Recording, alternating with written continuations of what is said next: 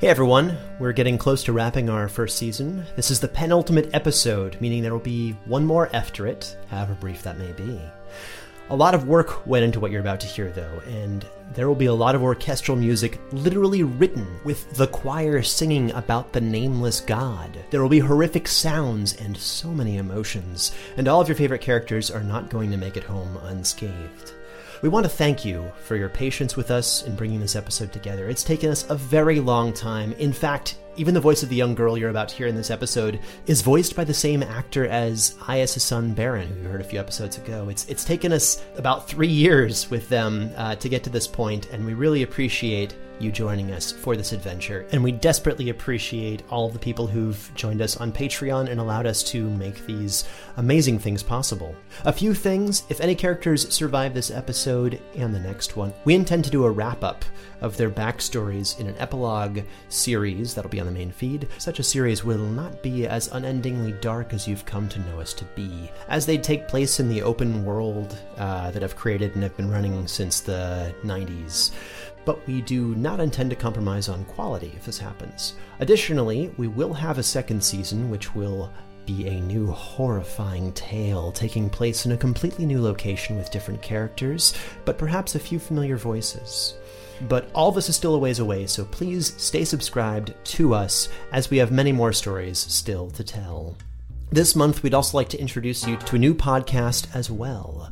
Rude Tales of Magic is a madcap comedy tabletop actual play catastrophe that after only 6 episodes was awarded Best New Voice in Actual Play Podcasts by the AV Club.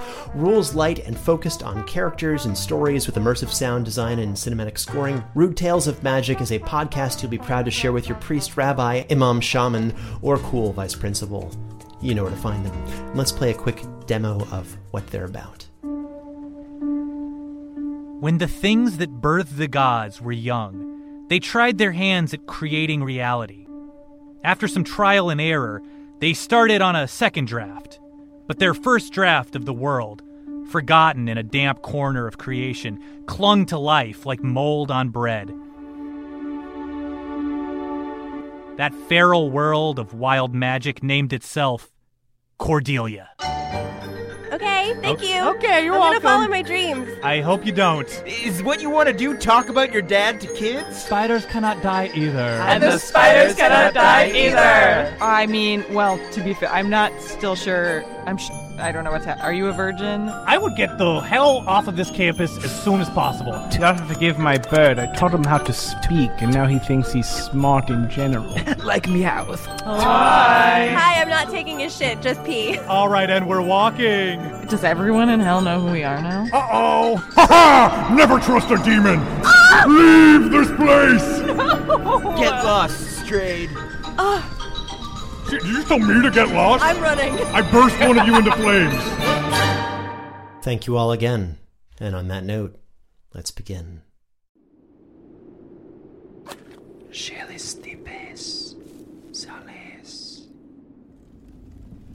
Do you seek him? You have found yourself among those who roll the dark dice. What you are about to hear happened long ago, a story brought back from the edge of oblivion, dutifully transcribed, and enhanced orally to better captivate your attention. Previously, the team set off from Ilmater's Hope to find the town's missing children. Instead, something else found them. Now, well within the roaming forest, can they endure the trials to come? Will the team's resolve hold up? Will odds roll in their favor? Fear the strangers in your midst. Never play games of fate. Dark Dice, Chapter 15, The Void.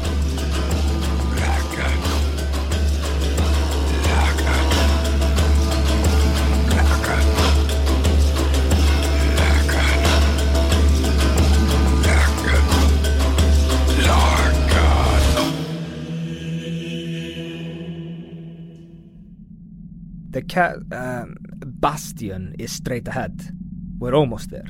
Once we get through that archway, I think we should run. I think we should move fast. Every second counts as soon as we get into their time. As the creature showed us earlier, we are experiencing time at something like 10 times the difference. I agree.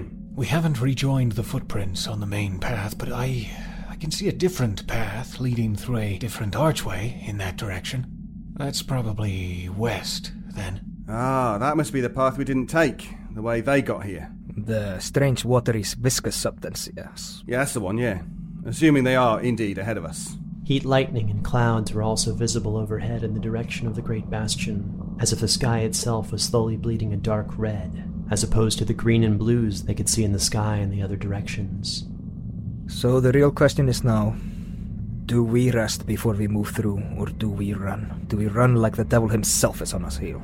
Soren opened his primeval senses, as his eyes briefly rolled back, face twitching momentarily, before he blinked and came back to. So, I still feel that thing hot on our heels. We'd better not rest, sadly. Then we move. I'm assuming the whole group runs at the speed of dwarfs, please? Yep. All right. 1, 2, run! The travelers ran to the forest's edge, passing through the open field towards the portal. With a series of athletics checks, they avoided becoming winded or tripping, and without vulnerabilities, they reached it all at once. But the step through, that single step through the archway, took the team much further than expected. The stone structure that was miles away was now very immediately before them, around them, with a single footfall. They were each briefly disoriented before realizing that they now stood within the ruined edge of the great stone walls, before the mouth of the vast pit that made up its core. Large stones made up the walls around them, and a vast archway lined with powerful runes still glowing with arcane power stood firmly behind them. Ahead was a pit. Giant stones, clumps of earth entangled by roots and sections of wood and various curios.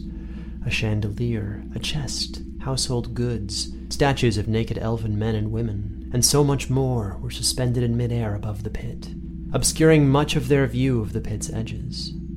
It was Soren who first noticed the lack of smell here, aside from a hint of ash. A sense of infinite and terrible vastness. The cavern, wherever the pit led into, was unnerving. From this vantage, they could not see the bottom. The fortress itself was enormous, crafted from large stones, each of which were easily the size of a horse or even a cart, yet many of the stones had either melted or perhaps eroded in an extreme manner, seemingly affecting sections that were either closer to the chasm or facing it. The bastion was otherwise bare, devoid of any rooms or furnishings that at all appeared to have collapsed into the great pit below. So in metagame terms, you can safely imagine a giant, almost rectangular fortress that just sort of imploded into the chasm, with littered ruins and some force keeping many of these objects suspended against the will of gravity. How wide is the pit? I'm sorry, I see it, but it's like I'm not really understanding what I am seeing.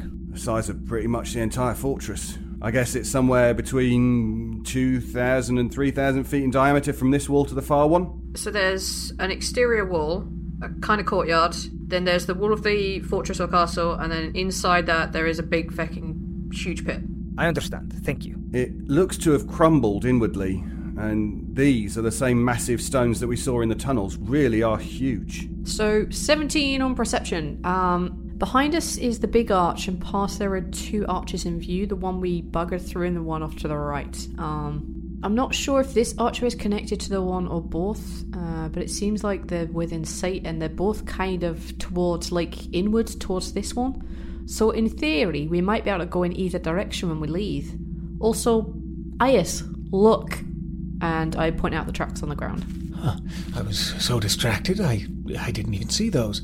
The tracks look like the children's, and they lead to a small, closed trap door, which, I can see around it, and it looks like it leads to an exposed staircase that descends into the pit. Let's get down there. I've got a crowbar. Wait, just be careful. Why? We're almost there. Yeah, but there's no need to rush and get ourselves into trouble. What if there's something moving down there that we haven't seen yet? Yeah, all right. Just caution, alright? Yep, yeah, you're right. I'll carefully get out my crowbar, all sneaky style. I will assist you. Because I got 10 strength, that's good. Oh. Do you want me to do it? I'm a bit... That might be a good idea. Yeah, move over. Here, just take the crowbar. My big moment ruined. Alright, Rowena, I'll assist you. You get advantage on your strength check. Wait, there's a little pull ring. Give Ayas his crowbar back. Here. I'll grab that first. Thanks. As Rowena moved to grip the pole ring, her hand immediately jolted back in pain, and as the ring fell in the opposite direction, the door was opened. The ring's underside, lined with serrated edges, became plainly visible. She took 1 piercing damage, but also 12 additional poison damage for a failed Constitution saving throw. Huh, a trapped trapdoor. You two ought to be really bloody careful of that. Fuck mine. Yeah, sorry, but at least you have poison resistance. Yeah. The damage was halved. I would have been fucked. Yeah, so... there's a staircase down here. Seems to descend around a pit's edge or something. The stairs move circularly around, but due to the uneven nature of the walls of the pit and the floating objects, the path just sort of creeps beyond our visibility after a few hundred feet, because there's, floating beds and drawers and stuff. I have never had to deal with man-made traps in my life. These are new concepts to me. Somebody has any experience with this? Rowena shakes her head. Ayas remains notably silent. Then I will take the front, since being equally unqualified makes me qualified. Just before we do go down, Soren, was there anything in the drawers or anything you think that we should have a look at? Huh? There was you mentioned a chest of drawers. Oh, yeah. It's currently hovering over the center of the, more like 20 feet in. All right then. Yeah, forget that then. We can maybe rope it if you want to. No, I think I'll be okay. I want to check if there is any consistency to the gravity, whatever they're called, anomalies? Ah, yes. Pass me a ball bearing. I want to see something. Here. Are we trying to see if IS's balls bounce? I just realized how dumb that sounds. So I threw it, and it just sort of suspended after dropping about 100 feet. What I am trying to discern... Well, this would be a very unwise idea, but maybe I could jump for one of the floating beds? Are you saying that out loud? Yes, I am. The stairs are a more secure path, but if something happens, that is a good second option. I like having a plan B, very much. I will lead, followed by Rowena and Ayas. Aye. I'll bring up the rear. Soren watched their backs, his mind oddly clear for the first time in a while. Descending the staircase was dizzying, an effect added as they passed the floating objects, but as they descended 100 feet or so, they found that the stairs became larger and larger in size, eventually no longer connecting to one another, but attached only to the wall of the chasm. A faint, pulsing purple glow became visible underneath them, the edge of the chasm itself no longer inhibiting a view should one wish to gaze below. Sindri's passive perception allowed him to hear a small skittering sound up ahead, as if someone or something was fleeing away from him. There might have been someone there, or something there, but it was quite a distance away. I voice my disbelief of rodents in this area. Can't be rats in here. I heard something. Keep a guard up. Has there ever been anything floating within like a hand reach of the stair area? At the point where he stood, Father Westpike could reach a pitcher of water. I wanna, touch it with my finger. Sindri Westpike touched it, and it began to spin effortlessly in place, its liquid contents dancing around the top in a scattered ring. I grab the handle if it ever comes towards me. 40 seconds passed, and Sindri grabbed it, noting that it held the same weight as a normal pitcher, and that the floating water where it once was slowly reached a stopping point after a few feet of slow expansion. I let go of the pitcher. It dropped at his feet, rolling toward a gap between the unconnected large stairs. It fell into the chasm below. Is it possible for me to see the source of the light from below from here? Soren required a perception roll. 15. And as he gazed below, he required a sanity saving throw. Oh, good. 16. Soren could see countless points of light, as though he gazed into the infinite night sky itself, but swirling, ebbing, shifting in a miasma of haze. He suddenly felt as though all of his trifles were meaningless. He began to question his purpose for being here, his very purpose for existing. He no longer felt as though his body were his own. If perhaps he should just let himself be swallowed up by the sky below. At that moment, he was transported from lack of soma into a dreamlike state, somewhere far, far away in a different time. departing the walled city to the north, running through the woods, hunting, seeking more pure souls to sacrifice, magical relics. Suddenly he was transported to the stone fortress, the walls decaying, rotting. He had never seen stone rot like this before, but nonetheless he dragged an unhealthy-looking drow into the room hidden in the cellar, and he couldn't help but notice the smell of rot all around him, the whispers from his dreams finally coalescing into a glorious choir.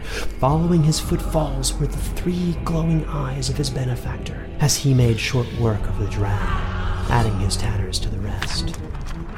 The room shook and began to merge into the spot where he stood, blackness escaping the book in his hands like light from a lantern, faint at first, but rivulets of ink and blood dripping, then pouring out of the pages onto the dimly lit floor, ushering the growing darkness into the room, a splotched undulation deeper into the physical page than it should have been able to manage. He let the darkness engulf him, surround him, his very memories being pulled from him, as the very conduit of the ritual. He had been faithful, and he would be reborn. Now, Soren could feel the same purple glow wash over him, see it all around him. The night sky, the sky from his dreams, the memories he could now recognize as distant points within the constellations. Something seemed to approach him from below, far below, and his body shook for a moment as he watched the stars below him, calling him to jump, daring him. Soren rolled a 16, so the choice would be his own. The stars could not make him do it without some part of him accepting that his purpose had been fulfilled, and his suffering could finally come to an end. Oh, goodness me, I'm tempted. I think he can't get past it. He has to jump. What? As this was sure to be the final action of Soren Arkwright, and no one had even noticed the subtle exchange to stop him, he could roll one final d20. 20. Aias noticed Soren's stare and could tell that something was horribly wrong with Soren Arkwright. What the hell's are you doing? I think he's about to jump. Soren, tell me about your favourite kill, favourite person you've killed. Go on. I look back, but I'm very unresponsive. Soren! Soren looked away and back toward the miasma as he began to lean forward into a beautiful weightless dive. You will not go into the darkness below, and I'm going to cast Whole Person on him. Like, I will do everything I need to do to make sure he doesn't move. Soren was able to make a wisdom saving throw. 7. I'm just strumming something really quietly on the harp. Like, I'm holding in place, lads. I've only got a minute, so would you work fast? He should be able to speak if we need him to. So why don't you just let's just take a step back, and in fact what I'm going to do is to whip out what's left of my silk rope and tie it nice and gently around your legs. His legs? Hey, Soren, let's just get you away from that edge and have you here for a little sit down. Yeah, that's good. That's good. Aias, what happened? Don't you mean waist? Yeah, waist, whatever. He's one above me, so it might be that the stairs are really big, so I might be unable to reach his waist. It seems just like a good way to trip him. Sorry. All right, I can reach his waist. I'll tie it around his waist. Soren, you just decided to turn and look as if you're about to jump. Soren.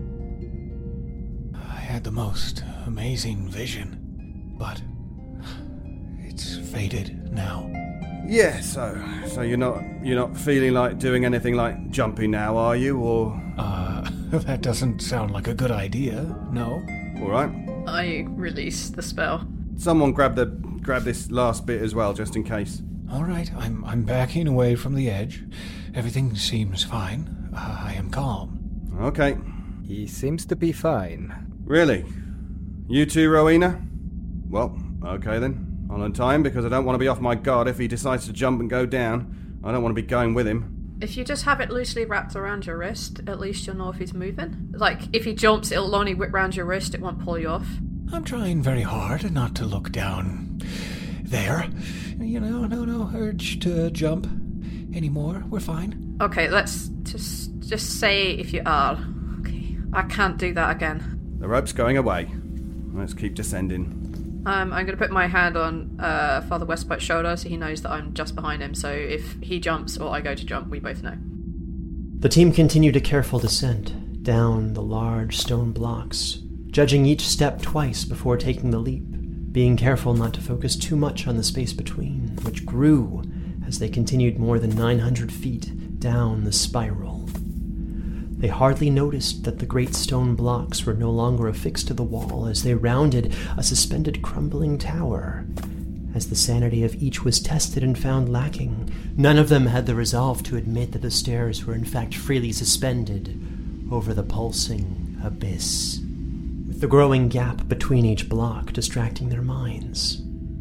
They each took 10 stress damage and never spoke of the topic for as long as they lived, too afraid that speaking of it would suddenly end the illusion, or perhaps that it would wake them from this serene hellscape into a waking reality far worse. As Father Westpike carefully gauged the next 3-foot jump, landing on a very sturdy piece of suspended stone, he was the first to witness the destination of their path.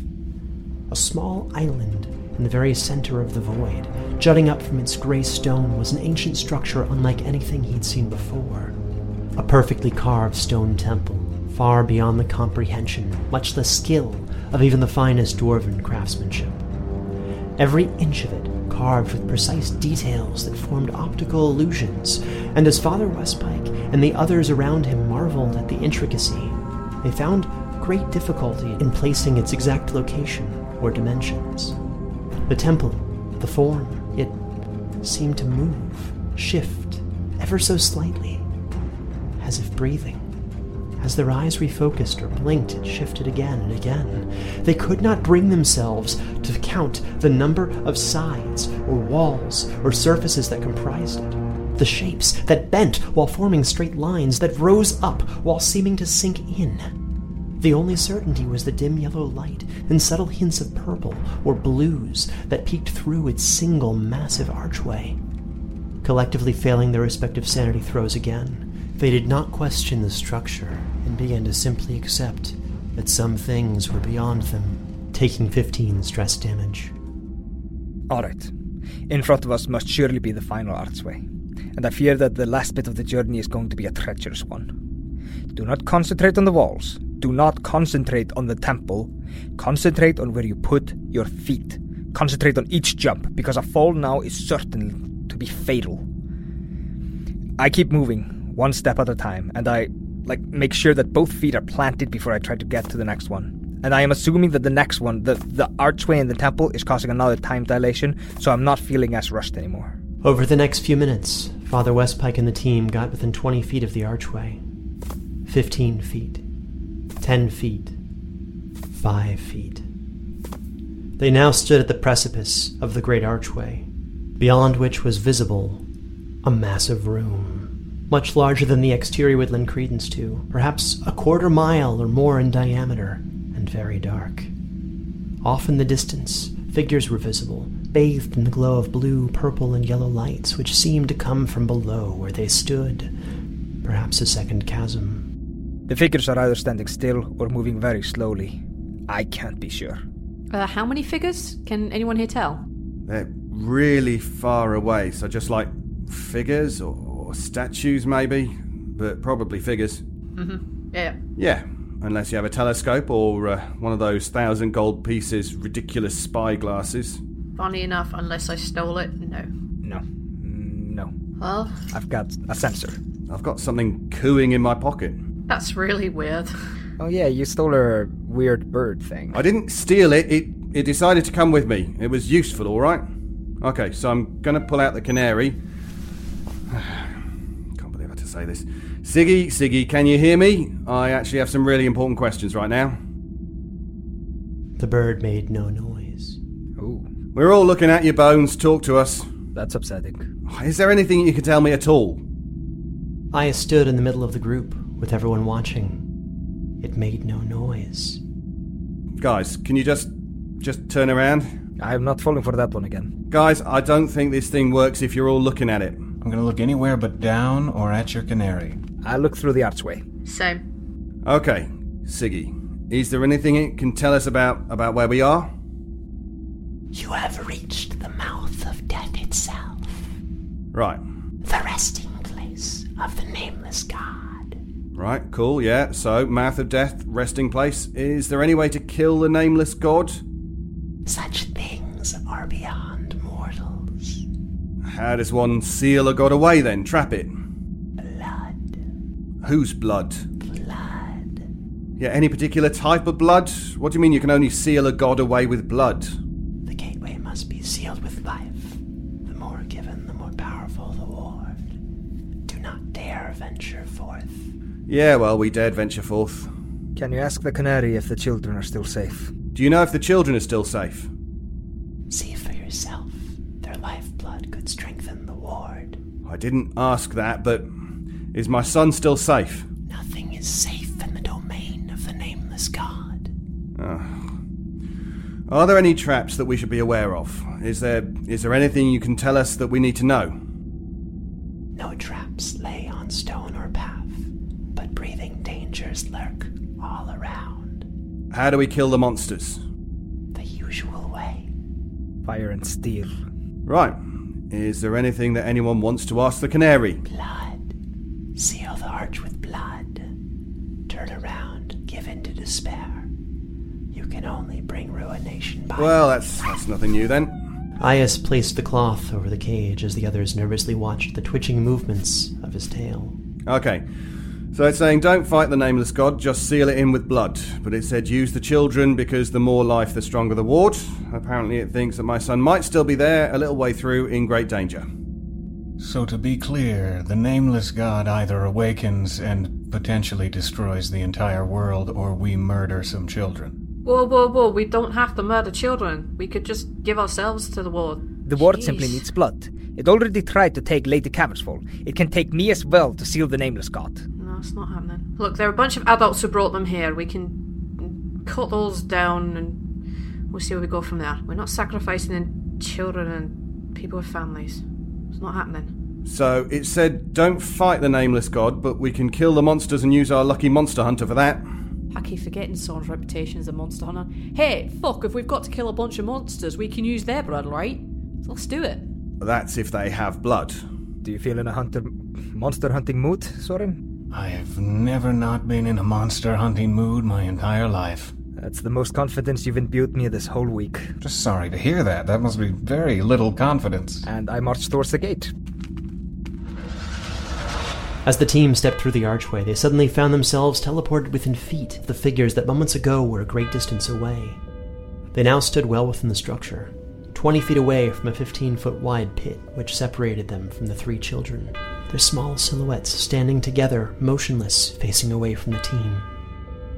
From this vantage, the pit itself was revealed to be the source of light, though its exact source was unclear without venturing closer and daring a glance down the pit.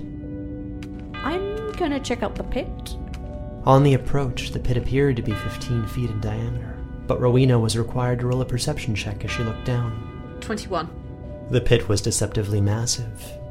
Now clearly well over 300 feet in diameter as she looked down, and on its floors were dark patterns that physically hurt to look at, causing 4 psychic damage as a headache assaulted her mind. But as she looked away and up toward the children on the other side, the pit was only 15 feet in width. Returning her gaze down once more, she saw a massive inverted ziggurat covered in symbols, ruins, and perfectly carved surfaces leading toward a central hexagonal point where dark liquids pooled into unfamiliar yet baleful patterns. This reminded Rowena of the sinister altars mentioned in whispers across the most ancient of dwarven texts. Rowena could feel the malevolence in its design and sense a presence greater than her mind's comprehension of the physical and metaphysical, and immediately understood the terrible price that these magics had wrought in blood, essence, and sacrifices. This knowledge, confirmed firsthand with her own eyes, marked her soul forever. Yet something within prevented her fraying mind from snapping in that moment, allowing her eyes to take in more detail. On each of the points of the altar, which had been both suspended and grounded, depressed yet rising, there were glowing corpses of over 20 children, mixed in with the shattered forms of other creatures recognizable and aberrant. Each had given their life's essence to fuel the dark ritual, yet 2 spots still remained empty. And as she clotted her eyes and turned to look away, Rowena took 20 stress damage and 2 slashing damage. Don't, just don't look. Oh, good. I'm searching for the figures that we saw through the arch.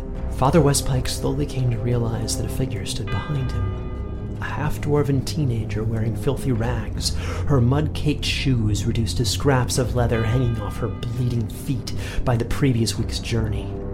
Aias recognized the girl as Odd, a girl from Ilmater's Hope who had once fancied his son, but her expression and posture seemed off. She glared at the team hatefully, meeting their gaze with a wicked smile, eyes aglow with candle-like flames that physically burned her hair and singed the skin around her eye sockets and forehead. She opened her mouth to speak. Tim Kodsvig Zik, Odoriv. The Hafwikma, the boldest task is still ahead. Do you seek him? It's infernal. She just said the boldest task lies ahead of us, and do you seek him? No, we seek the children. The party required a charisma saving throw as she whispered a single phrase in a voice that was not entirely her own. The Hafwikma! 16. Totally passed. 20. Then all eyes turned to Soren, knowing, hoping. I passed with an 18. And thus the party in full passed one of the most important skill checks of this adventure. As their minds swam with suggestions of suicide, of sacrifice, it became clear that these ideas were alien, coming from without. They could all also see the girl for what she truly was. Odd was more than a child with flaming eyes that burned her skin under the gentle pulsing glow of the dim light below. She was something far more. Simultaneously herself, and multiple other things, all occupying the same space before them. The forms shifted together as one, each distinct, each fully real, each uniquely present, yet not present, all at once, for certainly only one concept, one of these shapes, could exist. A hideous creature of countless eyes and teeth stood before them, but so did a human male covered in countless scars, known to some as Silial of Strathman. And to Aias, the man he'd recently sold all of his shop's rope to. Soren could also see himself in the shifting form ahead, his lucky dagger firmly in the hand of his doppler. But the dagger was also in her hand, the little girl's and Silial's, and in a twist and flash of metal, Odd plunged the dagger into her own forearm and pulled and tore the skin from her wrist to the elbow in a swift motion. An unexpected torrent of blood spewed forth from the open wound, splashing into one form next to the creature, the All-Beast, growing with unexpected haste to form a countless concoction of eyes, mouths, claws, and tendrils. As combat began, the team's sanity was tested. Rowena glanced behind herself, behind the 15-foot pit, and pointed at the 3 huddling children. One of them she recognized to be Baron. When all is said and done, go and save your son. Aias gained bardic inspiration, but as Rowena's eyes darted from one of the children toward the edge of the pit, it again grew to 300 feet in diameter to her perceptions, and she took 5 stress damage.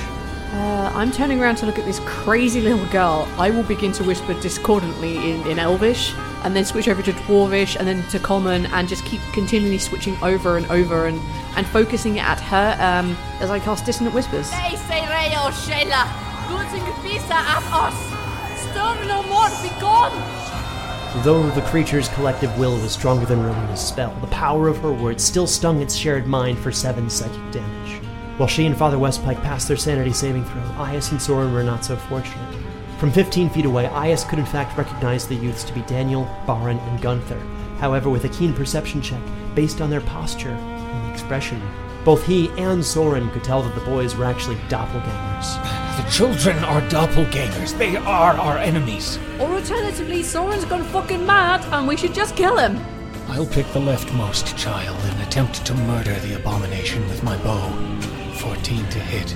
8 damage to its face. The face, eh? Well, we'll say the middle one was Aias' son, Baron, so Soren hit Daniel. Phew, okay. The arrow punched clean through the child's face, just below the cheek, knocking it off balance. The boy fell into the pit, screaming, and suddenly silent. Soren was no longer confident that the children were in fact doppelgangers, taking 15 stress damage. I'm not confident about anything anymore. The powerful form of Silial of Strathman swung his scimitar at his former friend Sindri Westpike. 3 powerful strikes, each potentially fatal to him, rushed forth. The first was blocked by his shield, the next, Westpike's hammer, the final one, cutting the air where Sindri's head was a moment before. I can't believe I missed all 3 attacks, but here we are. Oh my god. The blood creature in front of the team whined and bayed incoherently, forcing all with an inaudibility to make a wisdom saving throw. The team passed, Aias only just barely, because of the bardic inspiration. As a result, the team was able to maintain their footing on reality. The blood oozed, shambling toward Rowena, moving around her sword arm with countless mouths and claws, grabbing her shoulders, digging into them for 17 piercing damage, pulling her closer. Her eyes began to flutter, but she succeeded the test of strength required to avoid being pulled into the mass. Finally, the blood creature began to change color from a crimson dark to a sudden burst of blinding light. But Father Westpike and Rowena, the two facing the monster, both were able to avert their eyes in time. A giant shard of bone and chitin suddenly slammed into the ground next to Aias Innskeep, missing him by inches. The shard resembled a sort of long tooth or quill from a creature, and his gaze quickly shot up to see that another shape had emerged in the skies above, dropping closer but still too far away to cleanly make out in the haze. Aias' glowing eyes quickly moved from the flying shape to the children, whom he felt less sure were doppelgangers, to the gibbering blood beast, to the space that contained the forms of Silial, Odd, and the beast. I'll cast a quick glance over to Soren and say, yep, I thought they were as well, but thank fuck you didn't kill my kid. Nod. And so I'm going to get my rapier out, and I'm going to go for this weird thing in front of, or whatever the girl, the fucking all-beast, that's what I'm calling it, the all-beast. I'm going to rapier the shit out of that. 15 plus whatever to hit 11 damage. Aias started forth with grace and speed, but found distancing to be extremely difficult when placing the blow of his rapier against the beast. But fortune was with him as his blade found something solid in the all-beast's face, Silial's stomach, and Odd's shoulder. Aias' confident expression turned to shock and horror at his own actions, requiring a sanity saving throw, as the small figure before him began to cry. Oh, fuck. Aias took 15 stress damage as he tried to rationalize his actions. He just stabbed a teenage girl who had a crush on his son. Yeah, well, she was never any good for him. And as she reeled in pain and shock from the wound, clutching her shoulder, bleeding, terrified... Alright, I want to make sure that I understand this situation correctly. Please stop the music and stuff for a second. Thank you. It's all a bit confusing, and I want to make sure that I understand it, so our listeners do as well. There's one kid who's the potential doppel, and that child is dead. He fell into the pit. Yeah, so dead. There are two more children who may or may not be doppels on the other side of the size-changing chasm, which looks like it's only 15 feet wide until you look down. There is a gibbering mouther, the flying thing, and Aias just stabbed the girl /Soren Ockright /Silial, and it just coalesced back into a girl. When he stabbed it, that's the form you all see most prominently. The one that Aias' mind is focusing the most hard to see as he's blocking out the other two. So Silial is just gone now. Well, actually, he's there, but so is the girl and the all-beast. It's all in one, occupying the same space. The space where one body should occupy simultaneously contains the three figures that your mind independently registers as all being there apart from the others. Oh, God. Okay, thank you. Now we can start the music back up again, because I'm gonna, give Rowena a good slap on the back, and when I'm doing that, that is a warding bond. Boost her defense, and I'm eating some of her damage. Stay strong, cuss. This is the last thing we need to do, and when we're out of here... And I'm gonna put my shield right in front of me. I'm pushing, most of my body, and I'm gonna start pushing the girl /Cilia back. Cilia! Where did you go? Rowena, already 1 foot in the grave, was next to act, pulling out her dagger and stabbing towards Silial's throat for 7 piercing damage. While her sanity was still secure, she took 5 stress damage as her blade instead caught Odd on the forehead, scarring and hurting the girl even more. But Silial was also bleeding now. I know it's not her. Oh, bloody hoping it's not. I'm ignoring it. Trusting in nothing else other than the dwarf beside her, Rowena gave her cousin bardic inspiration with a quick song. Please don't die or I'm really gonna cry. Soren, now more confident in the forms of the children, turned to aid his injured allies, silently noted the blood monster as his hunter's mark, and let loose an arrow, slamming into its wriggling faces and claws for 14 piercing damage. Silial smiled and addressed the team. You cannot save the girl. Our fates are intertwined, so as one dies, we all die. You are too late, and nothing matters anymore. Because our Lord has returned. Behold, he soon consumes the world. A flurry of blows preceded his words, a hail of blade swings and claws, and teeth pushing into Father Westpike's shield, battering it relentlessly as he stepped between the all-beast and Rowena, just in time. Both hands on his shield with no thoughts other than to keep the beast at bay, Father Westpike was unable to parry one of the hissing eye-covered claws that crept under his defenses, cutting deep into his weakened leg for 8 slashing damage just below the knee. It was at that moment that the gibbering blood monster, comprised entirely of eyes and teeth, began to warp the very ground around it, which slowly shifted and waned, becoming almost doe-like. Father Westpike, Aias, and Soren were able to maintain their distance, but this phenomenon affected Rowena, who spent the next 8 seconds trying to regain her footing as she fell knee-deep into the ground itself. Aias' keen senses caught the quick movements of the flying creature, its path directed now clearly toward the children on the other side of the chasm. There was a very real chance that one of the children was actually his son, and even more likely, that the boy would be killed by the flying horror in the next 12 seconds if he did not intervene. The time for a decision came. Right, I'm gonna leap that gap. Please don't fail! Aias gauged the distance and ran toward the chasm, requiring an athletics or acrobatics check as he ran the jump. Failure would mean certain death. Aias felt confident as he strode toward the chasm. 6. But as his feet left the ground, his eyes unconsciously glanced downward, just for an instant, and the distance slowly got much bigger. Uncertainty crept into his mind, and even as he looked up, his son was now hundreds of feet away, and he began to slowly lose momentum. David Alt, it has been a pleasure having you on our show to voice Dear Aias Innskeep. I feel just a little bit bad about killing your first ever D&D character, but that's also kind of my job. Do you have anything you'd like to say before Aias falls to his inevitable death? Sorry, I rolled a d8. Natural 20. You've got to stop doing that. Okay, here we go. But, gods be damned, nothing in the 9 hells or the abyss or the domain of the nameless fucking god would keep Aias from his son. The distance, the gap, the chasm itself closed back to 15 feet, and Aias was now at the far end, his entire body shaking, but his feet firmly planted next to his son. Dad! Baron! Terrified and shaking heavily, mud on his boots, and still wearing the silver coin necklace his father gave him, Baron's smile immediately put Aias at ease. This was his son. Of this and this alone he was sure. Aias also felt confident that Gunther really was a child of Ilmater's hope. Aias hugged his son and held him closely, tears in their eyes, rapier still firmly in hand. I'm here, son. I'm here for you. I'm gonna get us home. So why are you here? It's a long story. I'll tell you once we get out of here. Now, I need you and Gunther to get your heads down because something big is flying down to meet us and he doesn't look friendly. On the count of 3, duck to the right. 1, As Baron rolled 2, to the side, Aias pulled up his crossbow and fired off a shot, catching the flying spine devil in the shoulder for 9 piercing damage. Despite its hisses of anger, Aias, standing firmly with his rapier at the ready, seemed the more formidable foe. Stay the fuck away from my son! Across the chasm, Father Westpike continued to push the Albies back with his shield and began to say a prayer that would bless his allies, aiding their actions. Lord of Light, guide our actions as we put an end to these profane rituals.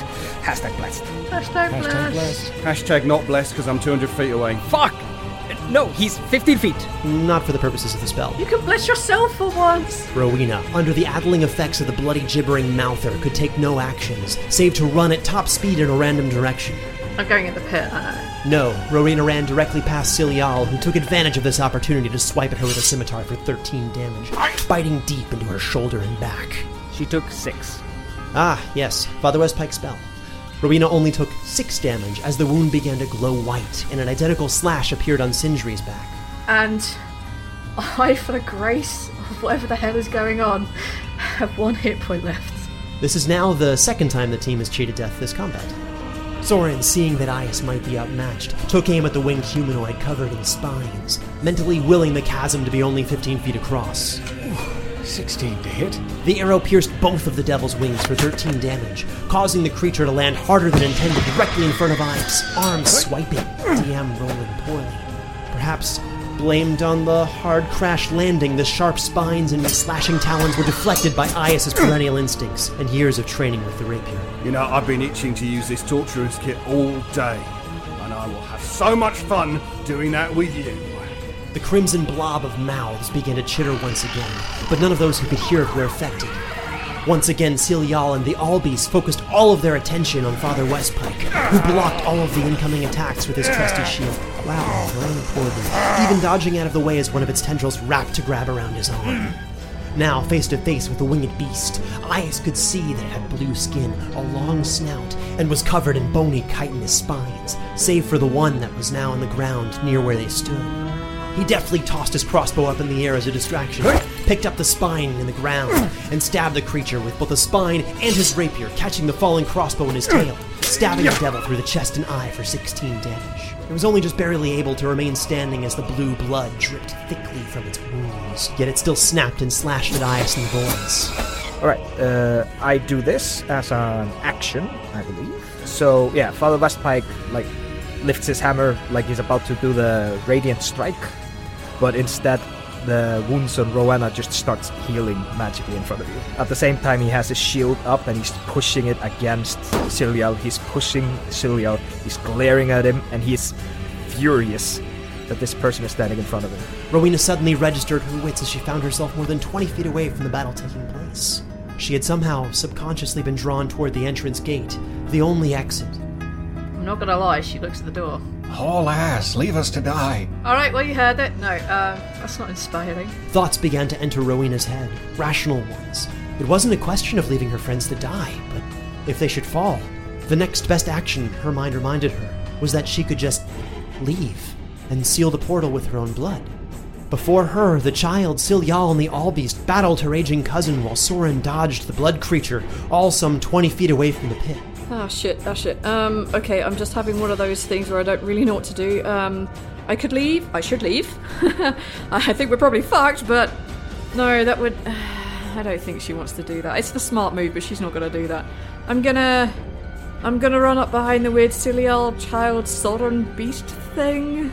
The thing that's gonna make me take damage for hitting it. I'm gonna run behind that, and then I'm gonna cast something stupid. I can see 3, and I can finally do the thing that is the opposite of #blessed. Bane. Her mind made up, Rowena charged the creatures with her hands forward. It's a real shame that none of you are in any real pain. Silial and the blood creature succeeded, and Rowena was unable to see if it affected the flying creature. Fuck. Soren, I don't care if you use fire, blade, or blunt. Apparently you are the master of the hunt, and I'll give him inspiration, and I'll use my movement to get within 10 feet of everyone else. So I'm not in melee range of this motherfucker because I really hurt right now.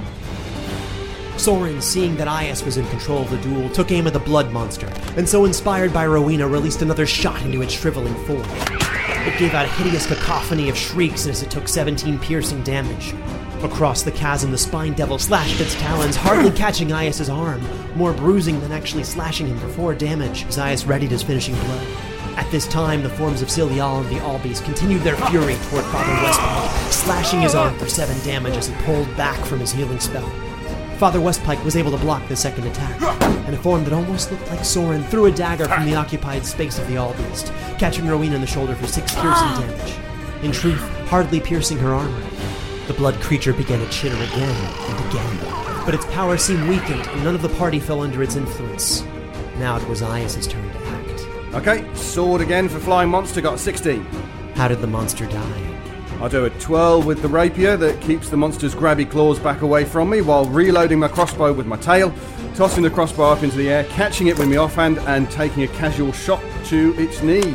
As the creature drops down in howling pain, Aias glares at it menacingly, baring his teeth, and the rapier swings across at throat level, lolling its head back, almost severed but still attached because of some of the bone.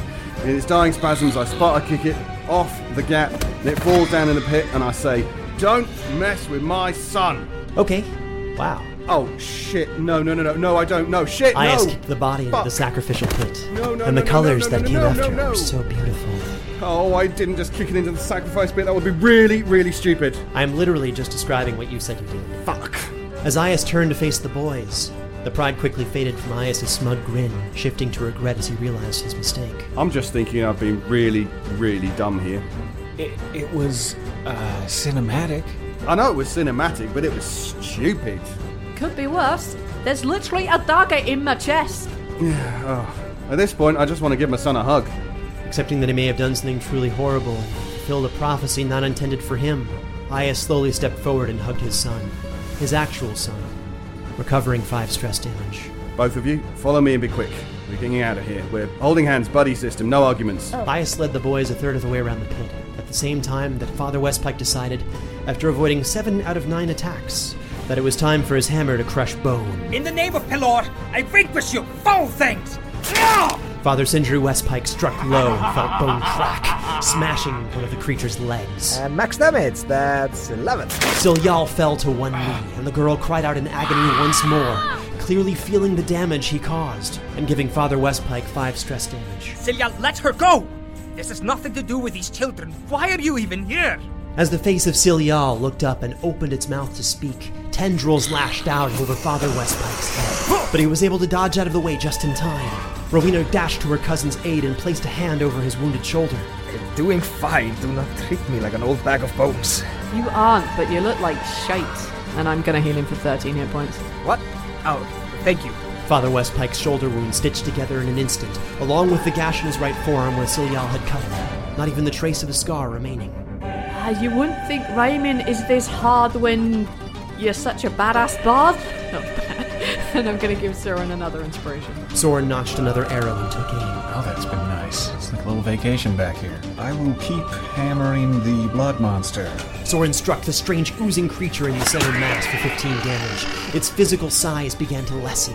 Now only a third of its original mass, it continued to wail to no effect and lashed out at Father Westpike with similar lack of effect. But its attack distracted Father Westpike, who did not see the blade come from Celial of Strathman, which arced upward towards Westpike's chin. It was only by a light tug of magic from Rowena's music that pulled him back unconsciously, avoiding the strike almost by accident. A second tendril shot out from the Allbeast, rushing back past Westpike, grazing the quick reflexes of Soren Arkwright for 6 slashing damage. A final tendril lashed out in the direction of Rowena, but Father Westpike, now prepared for such an attack, pushed the amalgamation of flesh and dark steel off course. Behind them, Aias led the 2 boys around the pit, now almost a straight shot toward the exit, which seemed like a quarter of a mile away from where the team now stood. Aias put a tail on his son's shoulder, pulled his crossbow and took keen aim at the shrieking blood beast. I'm not going to leave you behind, not that easily. Oh, natural 20. Aias' shot was close enough to perfect, and would have slain any lesser beast. He inflicted 25 damage upon the thing, but unfortunately the aberration did not have an anatomy, and continued to writhe and shriek while melting into the dough-like ground. Herod, heed my call and burn this creature with your sacred flame. Father Westpike called the sacred flame of his god to engulf the cacophony of creatures, but he either misjudged the distance or perhaps it moved out of the way. It was unclear. Disheartened, Father Westpike swung at the Allbeast, only... What? The creature suddenly vanished, leaving only Celial and the girl before reappearing a few feet to the right, slightly displaced now. And now that it was the bottom of the round, a dark rumbling shook the ground beneath the team, growing, increasing in volume like an earthquake or avalanche. A part of each individual present innately had a feeling, a very deep, primal, sinking feeling, a terrible pulling, a throbbing. As all at once the humming, chanting, and all the sounds were suddenly replaced with a hollow silence. Then a second great reverberation shook the foundation beneath them. A gigantic hooked appendage, colossal beyond measure, clawed up from the pit, the altar below, and firmly dug itself 60 feet away from the party, shaking the entire structure. What the appendage was part of, all innately feared. But thankfully, this was not standing between the party and their escape. Run. So, in Rowena's head, here's her thought process. To recap, before we went in, there was the Great Gate all the way back at the surface, and that's the one that can be closed with blood. These smaller passages, I'm less sure about, because I haven't seen anything on them that indicates that they're blood-powered and... Oh wait, there's still a dagger in my chest. Okay. It's fancy as fuck. Ow, fuck, okay. So there's runes on it, and they're glowing, and with a quick glance, it's in Old Draconic. And I had a really shitty attempt at Draconic before, way back at the top, and I managed to work out that stupid-ass riddle, so... With a 24 knowledge, I'm pretty sure it's a blood ritual dagger. Blood-powered, and something to do with dark magics. As long as the blade is intact, the dark magics will continue, and the item powers evil with blood. It might have summoned the Allbeast and attached it to the spirit of the girl. You know, screw it. She doesn't know, and she doesn't have time to figure it out. I have a really dumb idea. I'm gonna hold the blade just in front of silly old /man/girl/Allbeast thing. I think it's the only thing I can do. I have nothing else that could possibly break this. God, I really don't want to use this. I'm gonna snap my fingers and cast Thunderwave, specifically targeting the dagger. That's 15 thunder damage. Oh god, I hope this works. In less than 6 seconds, Rowena's mind raced as she pulled the dagger from her chest, held it before herself, and cast her spell. Celial raged at her and rushed to meet her throw, but was too slow and with exactly 15 damage. The dagger shattered, exploding in a band of magical energy that knocked everyone prone.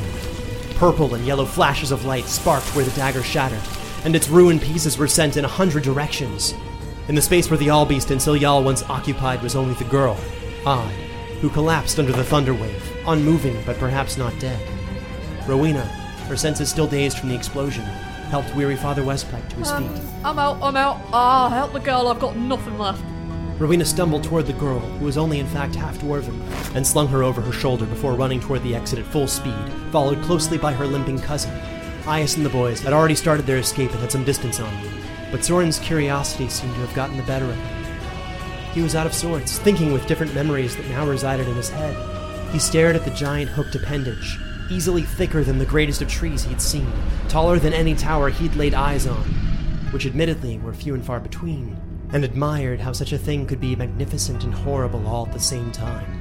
For a moment, he briefly found himself in a silent reverence, prayer even, before returning to a different line of thinking as Soren, the hunter. I can also finish off the gibbering thing if I take another round or two, just so I can make my peace before it really awakens. Soren had a very strange feeling that whatever was coming up the pit, it intended to consume and remake the world. But oddly, this put him at ease, as sudden flashes of light triggered memories within him, deep forgotten memories of finding a way into the roaming forest through dreams. Wait, yes, Carver of Dreams. That was his old name.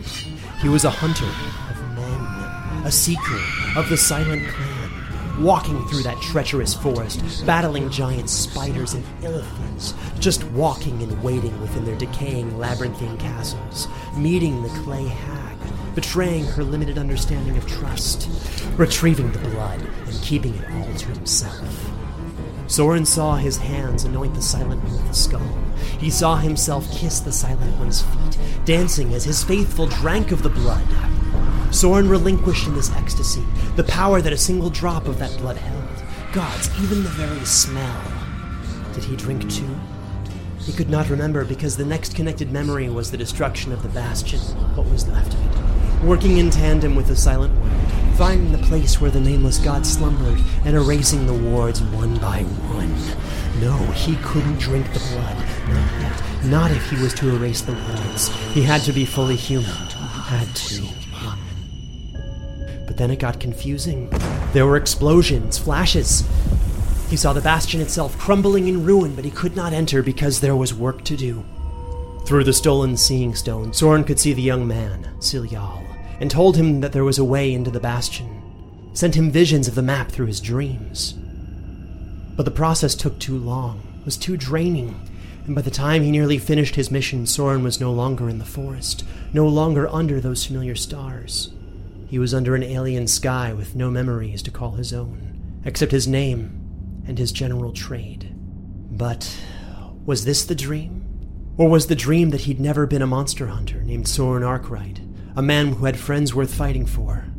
As Soren passed this test of sanity, he found himself taking aim at the gibbering blood creature and releasing an arrow. With the resounding smack that followed, Soren witnessed the creature drop through the doughy ground it had created around itself, looked back at his allies, and chased after them, following behind by 30 feet. The nameless god in all its sinister glory was not far behind.